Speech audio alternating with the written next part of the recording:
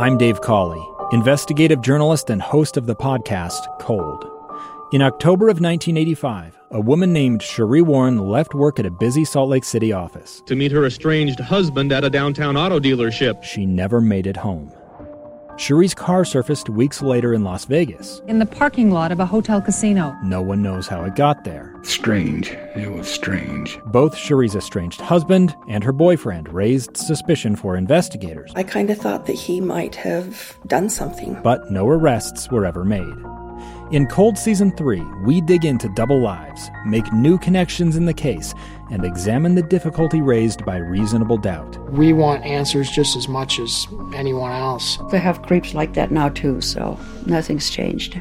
That's the new Cold Season 3, The Search for Sheree, now available anywhere you get your podcasts.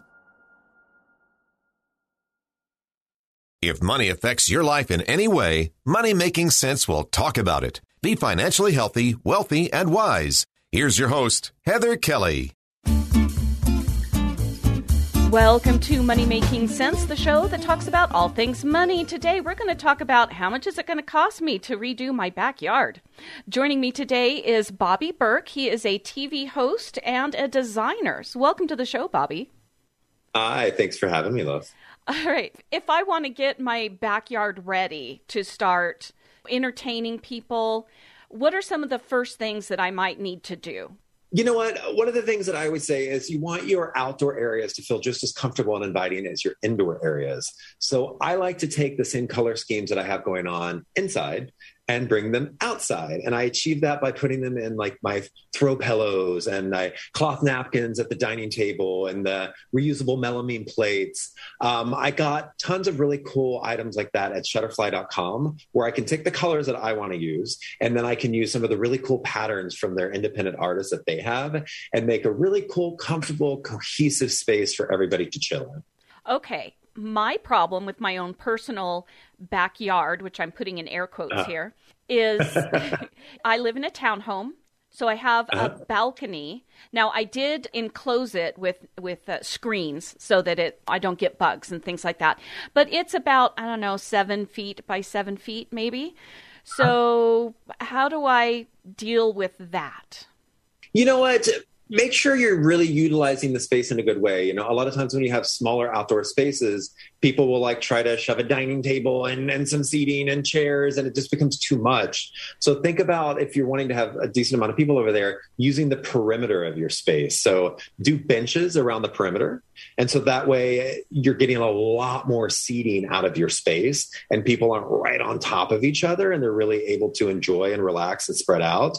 And with those benches, you can use some of those same type of custom pillows that I was talking about, those outdoor pillows around the back. So again, it creates a lot more seating without taking up as much space. So the two big Adirondack chairs I have in that 7 foot by 7 foot space may be a bit too much. You know what? If it's just you and one other person, and that's normally what it is, that is fine because it's your space. But if you're wanting to entertain out there a little bit more, I would do some benches. Okay. Now, I do need to ask, I saw your lovely pictures that you showed of some of the designs that you have. That looks a little pricey. How much are we talking about to try to spruce up my backyard for entertaining? You know what? They really aren't that pricey. Off the top of my head, I don't know the exact price of the individual items, but I did not spend much. You know, I got all that stuff on Shutterfly.com, and it's very affordable. And the great thing about investing in melamine plates is that they're reusable. You know, so many times when we host outside, we get disposable plastic plates or paper plates, and they end up in a landfill because they don't get recycled. And then you're buying them, and then you need to buy them again for your next party, and then buy them again for your next party. These are ones that you will have for years and years and years and years to come. So they're a great investment. Of course, they're a little bit more expensive than disposable ones, but you're doing something much better for the environment, and you're getting something much cooler that's not going to crack underneath the weight of potato salad and upset your guests. I do want to ask about the outdoor fireplaces. Now, I know the size you get depends on, the size you have, obviously. But given gas prices and fuel prices right now, they're going up. Do you think that those are actually, putting aside the fact whether you use it or not, because that's the big issue, is are you really going to use one? You don't want to get one just for show, I'm assuming. But if you use it, you're going to use fuel, and now you have to go buy new canisters and things like that. Do you think it's really worth it right now to actually have an outdoor fireplace? I mean, I think it depends on where you're at. You know, here in LA where I'm at, it's nice and warm during the day, but at night it gets really chilly. So it's kind of hard to use our outdoor spaces at night if you don't have a fire pit. So I think it depends on the environment and the climate you're in. If it's something that is going to allow you to really utilize the investment that you put into your backyard and use your backyard all the time, I'd say do it. If you live in a warm climate where you're literally just using it for the ambiance, you might not need to waste that money. And those can be anywhere from $70 for a real cheap one, which you may not want to get because they may not be safe, all the way up to thousands of dollars. Yeah. Yeah. I have a place that we just built in Palm Desert, and it gets very chilly in the evenings there in the winter. And we just spent a fortune building a custom one. But for me, it was worth it because it's a space for groups to gather, and you want to be able to have those moments outside under the stars. So it was worth it for me.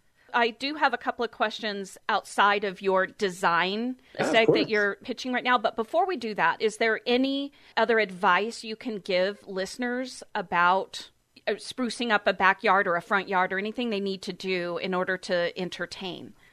You know what? When you're entertaining, it's not just about the food and the drinks. It's also about the ambiance. So think about the lighting. And you can get those really cool market lights now that you don't even have to plug in. They're solar powered or battery operated. So that way you can create a really nice mood without spending a ton of money. And then also think about your music, and don't just create a playlist with your favorite songs and hit shuffle. Kind of plan the evening out. You know, if it's going from dinner to drinks to maybe some dancing, plan that music out. Nice dinner music in the beginning, and then the music gets a little boppier and turns a little turned up and gets a little more dancey, but then it turns more chill and relaxing, and it lets people know that soon they need to go home.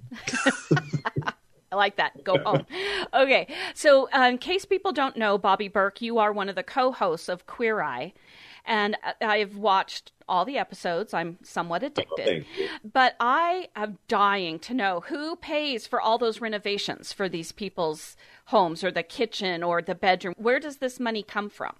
Netflix pays for it. Yeah. Really? So the person that you are helping doesn't have to contribute any money? No, not a dime. Not a dime. You know, a lot of the renovation shows out there, either the homeowner has to contribute, or, you know, they take all the stuff when they're done filming. No, this is all to help people. So yeah, it comes out of our budget that ultimately comes, you know, from Netflix. Netflix gives the show a set budget, and we allocate it where we need. So no, all that money originally comes from, you know what? And so you can think of it this way, actually. That money comes from you. You know, when you pay your monthly subscription to Netflix, you are helping all the people on Queer Eye. Nice. All right. So have you heard from most of the people that have been on your show years later? Has this improvement really improved their lives? A lot of them it has. Yeah. I still keep in contact with many of our heroes. You know, we're up to about 70 at this point. So I don't talk to everybody, but there are probably a good half dozen to a dozen that I keep in contact with on a pretty regular basis. And it really did change their lives. Wow. Okay. Now, I swear this is my executive producer. She wants to get her dad on the show. How does she do that? Well, the people that are on the show, basically you can only nominate people in the cities that we're filming in. So a lot of times, you know, we get nominations from all over the world, but we only film in one city per season. Okay. We're heading to New Orleans right now. So if he's in New Orleans, there's a chance. Okay. Well, her dad lives in Kentucky. Are you heading to Lexington anytime soon? I was personally in Lexington recently speaking at KU, but no, I don't think we're heading to Kentucky anytime soon, unfortunately. Okay. All right. I had to ask. All right. Well, thank you so much, Bobby Berk. You are a TV host and a designer, and you're just giving us some tips on what we can do if we want to set up our backyards or even our front yards, if that's all we have, to help entertain. Of course. My pleasure. Thanks so much for having me, love. Thanks for listening. You can email me with any questions or topics you want to hear about at hkelly@ksl.com. That's HKELLY@ksl.com. And because this is Money Making Sense, you can subscribe for free on Spotify, Overcast, Apple Podcasts, anywhere you listen to your favorite podcast, and you'll never miss another episode. Thanks for being a Money Making Sense listener. Follow your common sense on the social media. Money Making Sense on Facebook, Twitter, and Instagram. I'm Dave Cawley, investigative journalist and host of the podcast Cold. Don't miss Cold's new Season 3, where I look into the unsolved disappearance of Sheree Warren, a woman last seen leaving her job at a Salt Lake City office in 1985. Police cast suspicion on Sheree's estranged husband and boyfriend, but never made any arrests or recovered Sheree's remains. Find Cold Season 3, The Search for Sheree, anywhere you get your podcasts.